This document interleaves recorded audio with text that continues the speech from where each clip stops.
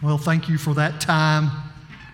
It is good to see you this morning. We are wrapping up our series of messages in the New Testament book of Philippians. This sermon series that we've entitled, Life Doesn't Have to Be Perfect to Be Wonderful. You've heard that phrase week after week after week.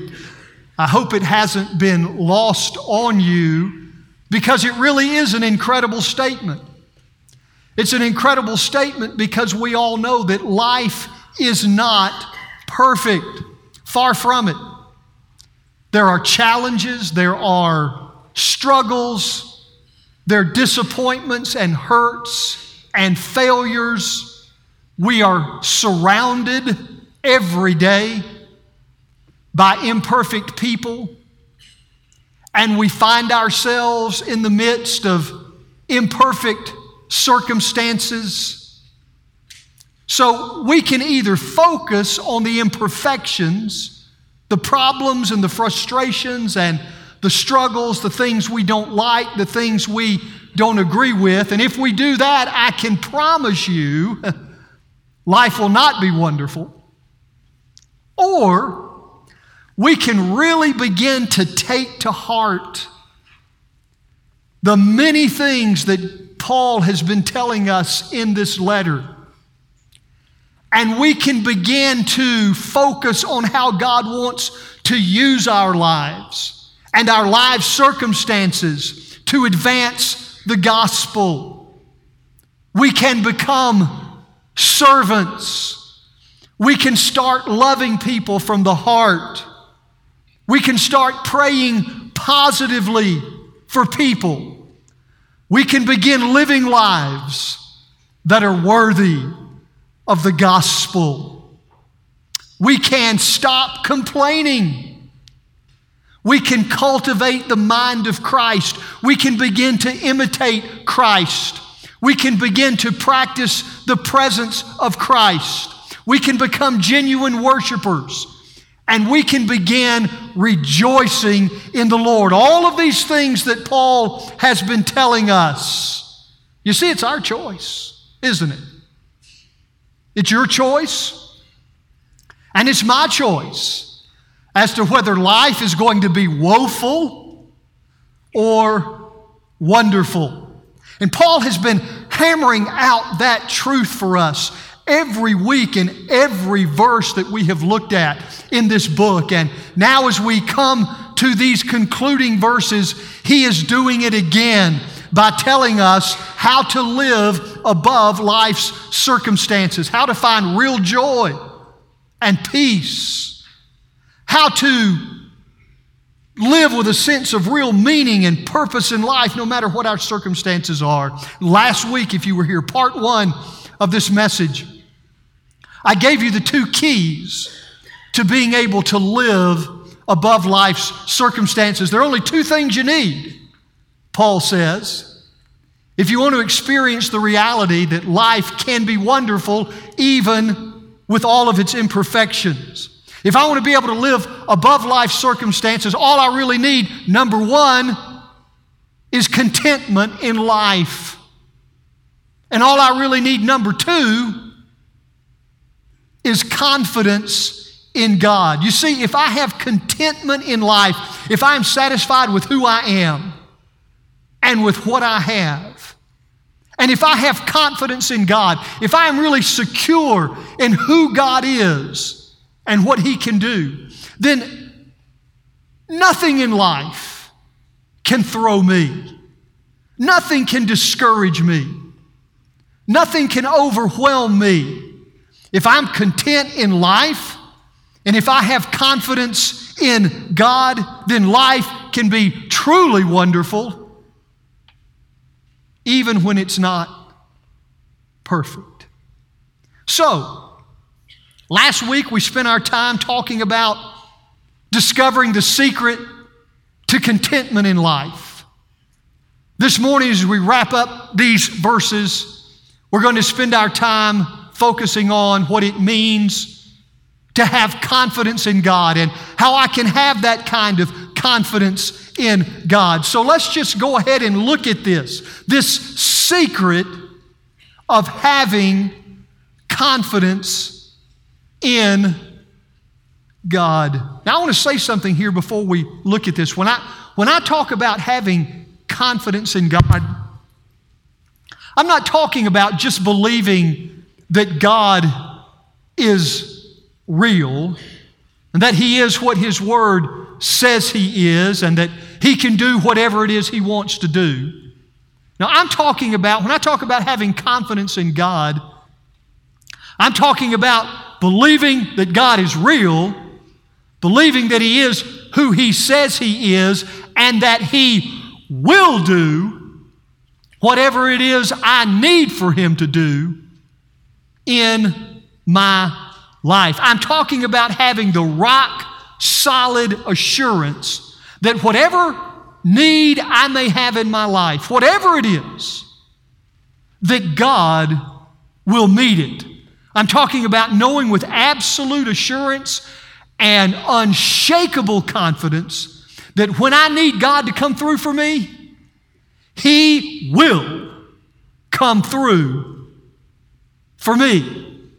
You say, preacher, how can you know that? Glad you asked.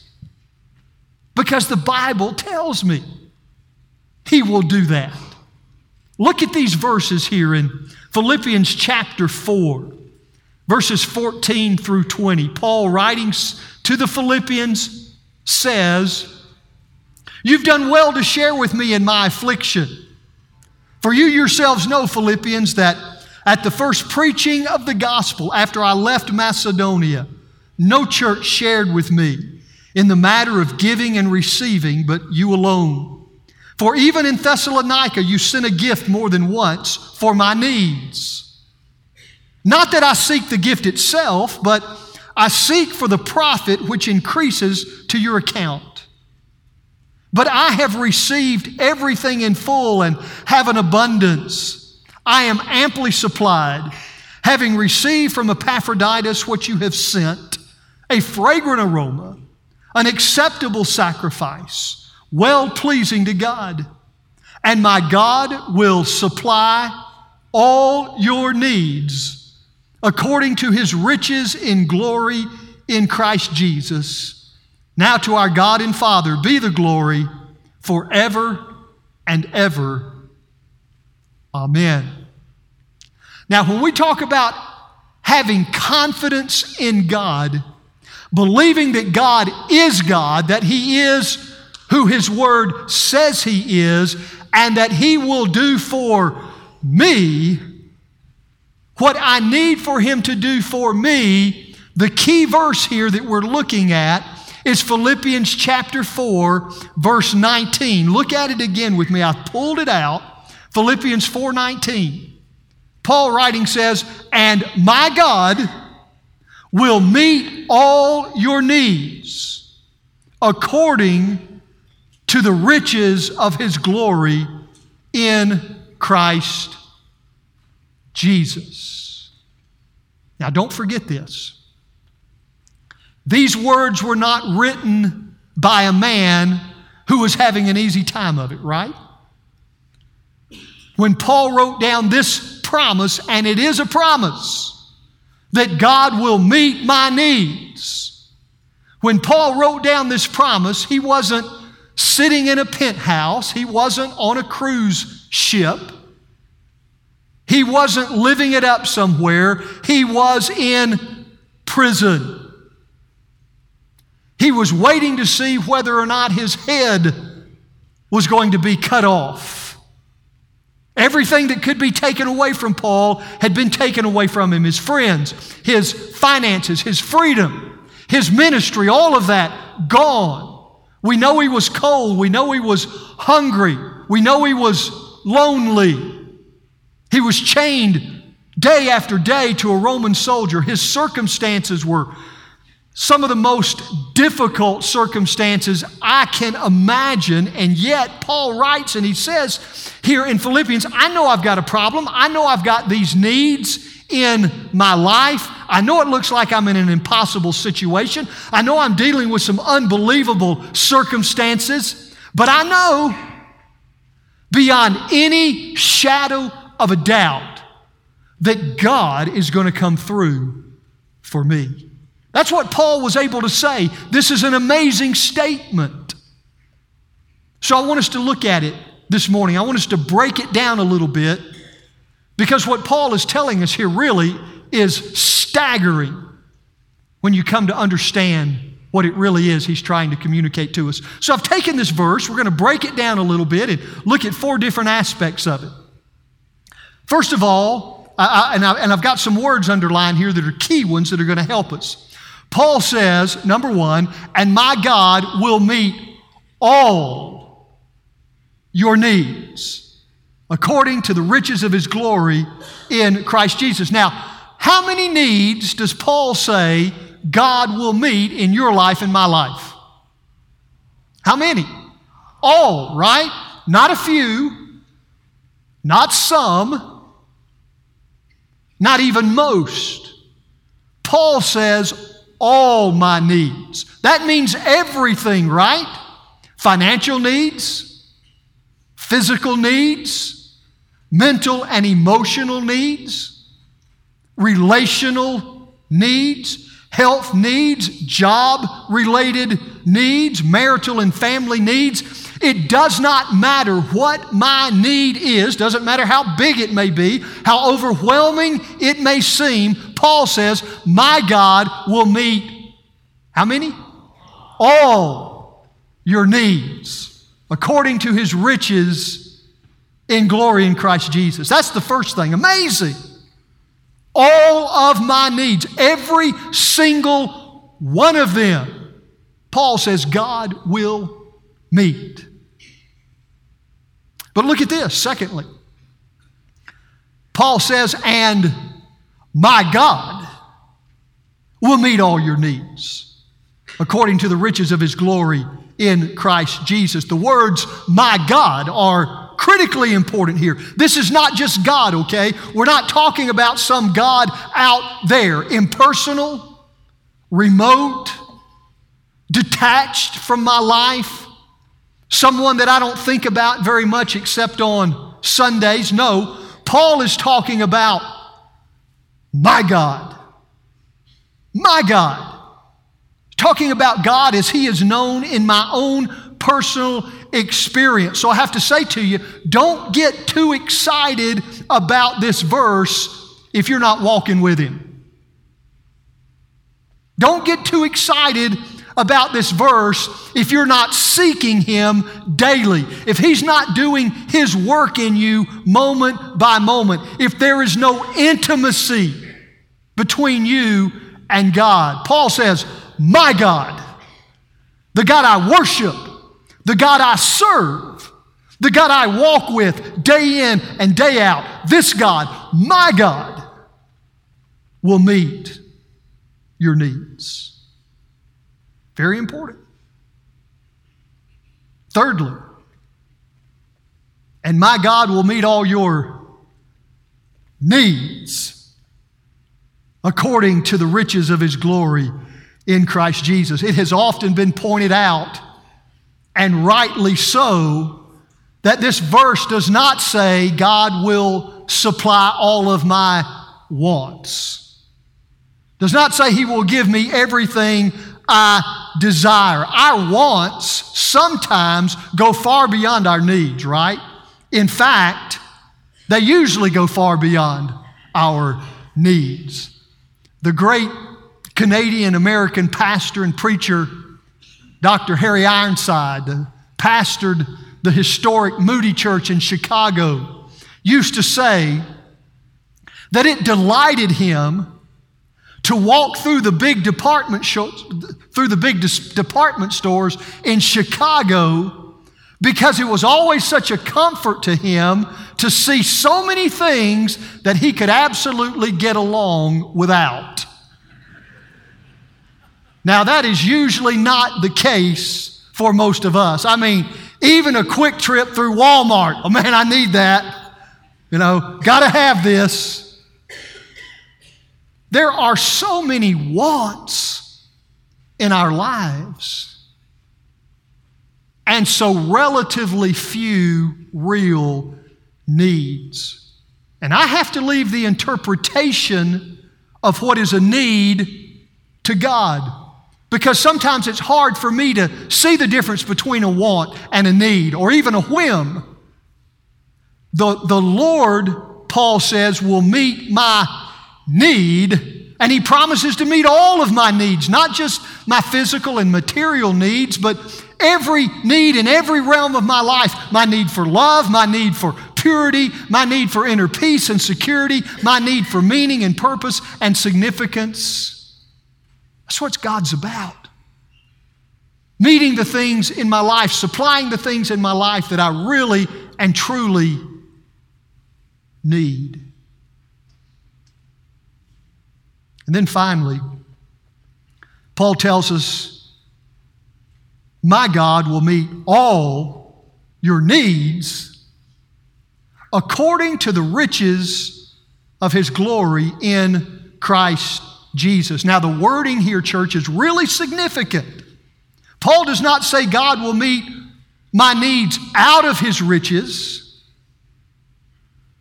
but according to His riches. There's a big difference. Let me illustrate it for you this way. Bill Gates is probably the richest man in the world. I checked his net worth this past week. It keeps fluctuating depending on what the stock market does, but somewhere upwards of $100 billion is what the man is worth. I saw a calculation the other day that says Bill Gates earns somewhere around $150 every second, and that it would be a poor investment of his time if he were to stop and pick up a $100 bill if he happened to drop one. I can't imagine. But let's just take him for an example.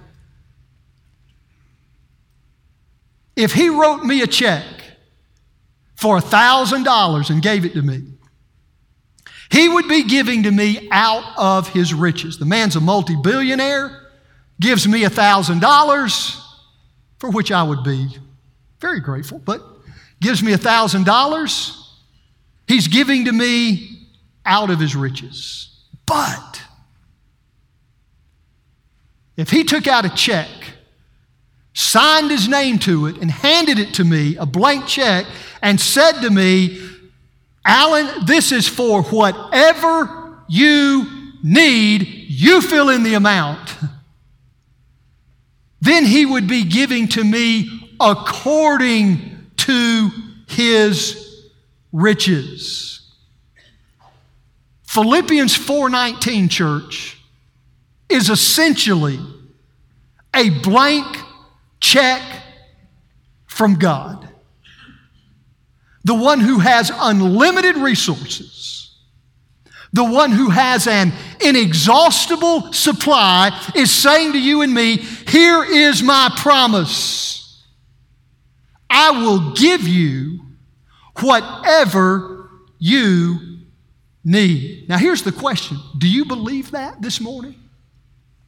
Do you believe that this morning? Do you have that kind of confidence in God to know this morning that whatever your need is, God is going to come through for you? Do you have that kind of confidence in God? Or do you feel like maybe you're in a situation this morning where your needs are not being met? Maybe you're struggling with something right now. You're worried about something this morning. And you're thinking, God, you haven't met my need. You haven't come through for me. You haven't solved this problem. You haven't resolved this difficulty. You haven't answered this prayer. So what's the problem? Is God a liar? Is His word not true? Is Philippians 4:19 just offering us some kind of false hope? No. There is a secret here, church. There is a secret to being able to have the kind of confidence in God that you know He's going to come through for you when you need Him to come through for you. There is a secret. So I'm going to walk you through it this morning so you understand how you can come to this place of confidence. Number one, the first thing I want to say to you is you need to remember the importance of context when you look at a verse like Philippians 4:19. If you were here last Sunday, you remember we looked at another one of these incredible verses, Philippians 4:13, which says, I can do all things through Christ who strengthens me. And I warned you, be careful with this verse that you don't lift it out of context. That verse does not mean you can do anything you want to do, that God's going to enable you to deal with anything that comes your way. That verse was spoken, written in the immediate context of being able to live a life of contentment. Paul said, I'm able to be content through Christ who strengthens me. And we need to be very careful that we don't divorce that verse from that particular context. Even though God does enable us and empower us to do whatever it is He wants us to do, that's not really what Paul was saying in that particular verse. Well, the same holds true here when we come to Philippians 4:19. You can't just pull Philippians 4:19 out and claim it and say, God, you've promised you'll meet all my needs. It doesn't work like that. You see, what most of us have not understood, or many of us have not understood, is that Philippians 4:19 is a conditional promise. It is not an unconditional promise. Now, do you know the difference between a conditional promise and an unconditional promise? Let me explain it this way. When my kids were little, I would often say to them something like this, hey, kids, tomorrow's Saturday, let's have fun. So tomorrow night, I'm going to take you to your favorite restaurant, and then afterwards, we'll go out and we'll get some ice cream. How does that sound? Yeah, that's awesome, Dad. Well, that was an unconditional promise that I made to my kids. There were absolutely no strings attached to it. I wanted to do it for them just because they were my kids. So I told them I would do it, and I did it. That's an unconditional promise. But if I said to them, as I often did, okay, kids, tomorrow's Saturday, there's a lot of work to do in the yard. So if you guys will help me get that done in the morning and in the afternoon, then tomorrow night I'll take you out to your favorite restaurant and then we'll go get ice cream. Now that is a conditional promise. There were strings attached. A conditional promise depended upon my kids meeting some conditions first. In this case, helping me with the yard work. And if they didn't meet the conditions, then I was under absolutely no obligation to keep my promise. You with me? So here's the deal. I cannot take Philippians 4:19 and apply it to my life unconditionally. With the promise, verse 19, my God will meet all your needs according to His riches and glory in Christ Jesus. With the promise, there is a premise. There is a condition. And that's what we find here in verses 14 through 18. So let me just read through those verses with you again. You can look at them there in your message guide. Paul said, nevertheless, you've done well to share with me in my affliction. You yourselves also know, Philippians, that at the first preaching of the gospel, after I left Macedonia, no church shared with me in the matter of giving and receiving, but you alone. For even in Thessalonica, you sent me a gift more than once for my needs. Not that I seek the gift itself, but I seek for the profit which increases to your account. But I've received everything in full and have an abundance. I'm amply supplied, having received from Epaphroditus what you have sent, a fragrant aroma, an acceptable sacrifice, well-pleasing to God. Let me tell you this morning why Paul wrote the letter to the Philippian church. The letter to the Philippian church was, in many ways, Paul's thank you letter to those believers in Philippi who had sent him this gift while he was in prison in Rome. The Philippians knew that Paul was in prison. They knew that he had this tremendous need, so they said, we got to do something. We got to help. This is God's man. This is God's ministry.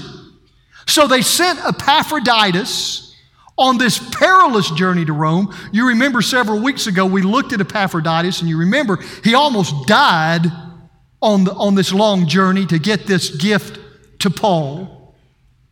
So this is what was happening. This was the background, and you need to understand also that the church at Philippi was not a wealthy church. As a matter of fact, it was a poverty-stricken church. The people in the church were very poor, but they gave sacrificially to Paul, so sacrificially, in fact, that those verses tell us that Paul said, because of your gift, I'm not just supplied, I'm amply supplied. I have more than I need because of your gift.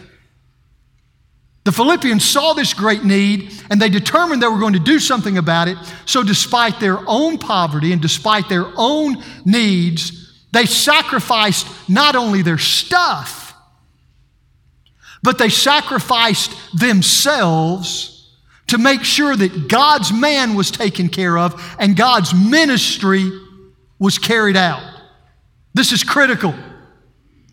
This is the background. This is the context. So watch this. Here's what you need to see.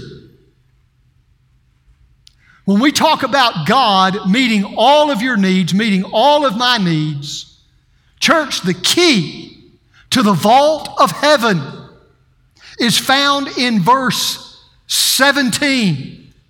This is the key to everything. Paul said, not that I seek the gift itself. I wasn't looking for what you were giving me, but I seek for the profit which increases to your account. Now follow this. That word profit, some translations have the word interest. That's a word that was borrowed from the world of finance. It was a banking term. See, there's a crucial principle here, church. Crucial principle. When the Philippians obeyed God and sent a gift to Paul, they were doing more than just sending a few dollars to Rome. They were actually making a deposit in the bank of heaven. They were making an investment in the things of God. Just like you do this morning if you give to this Gideon's ministry. You're making an investment in the things of God. See, this gift from the Philippians not only reached Paul in Rome, it did that, but it reached way further than that. It reached God in His throne room in heaven. Do you see that in verse 18? Paul says your gift was a fragrant aroma. It was an acceptable sacrifice, well-pleasing to who? To God. Paul not only received that gift, God received that gift, and he deposited that gift in the Philippians' heavenly account. That's what Paul means when he says, I'm not looking for just the gift, I'm looking at how your account in heaven has increased because of it. So Paul writes to the Philippians here and he says, you know what? You've been making deposits in the bank of heaven. You've been doing what God told you to do. You've been sacrificing for the cause of Christ. You've been investing in the kingdom of heaven. You've been building God's work. You've been living for the glory of God. You've put God's priorities before your own priorities. You've made God's thing your thing, and because you've done that, I've got some good news for you. My God will meet all of your needs according to His glorious riches in Christ Jesus. You see, church, please hear me. When you have a need, or when I have a need, and we go to God and we ask Him to meet that need, you know what God does? God looks at my heavenly account to see what kind of deposits in the kingdom of heaven I've made. He looks at my account to see what kind of kingdom investments I've made. He looks to see what kind of involvement of my life in the priorities of God I've made. And I got to tell you, church, if my heavenly account is empty, He may not meet my needs because there are insufficient funds. Are you with me? Yeah, there are insufficient funds. Listen, if you're a Christian, God has made all the resources of heaven available to you, but He is no fool to cash a check on an empty account. No. Paul says when you have a need, God will meet that need because your heavenly account is full. Now, please don't misunderstand me. God always has the ability to meet your needs. Always. But again, He's no fool to cash a check on an empty account. No bank on earth does that, neither does God. Now, in times of grace, aren't you glad He's a God of grace? In times of grace, He may still come through for you. He does that. But He's not obligated to do it. You want to know when you can live above your life circumstances? You want to know how to live when you have a need, knowing that God's going to come through for you, whatever that need is. There's only one way you can have that kind of confidence. You have to make God's priorities your priorities. God's agenda, your agenda. God's thing, your thing. Jesus said the same thing in Matthew 6:33.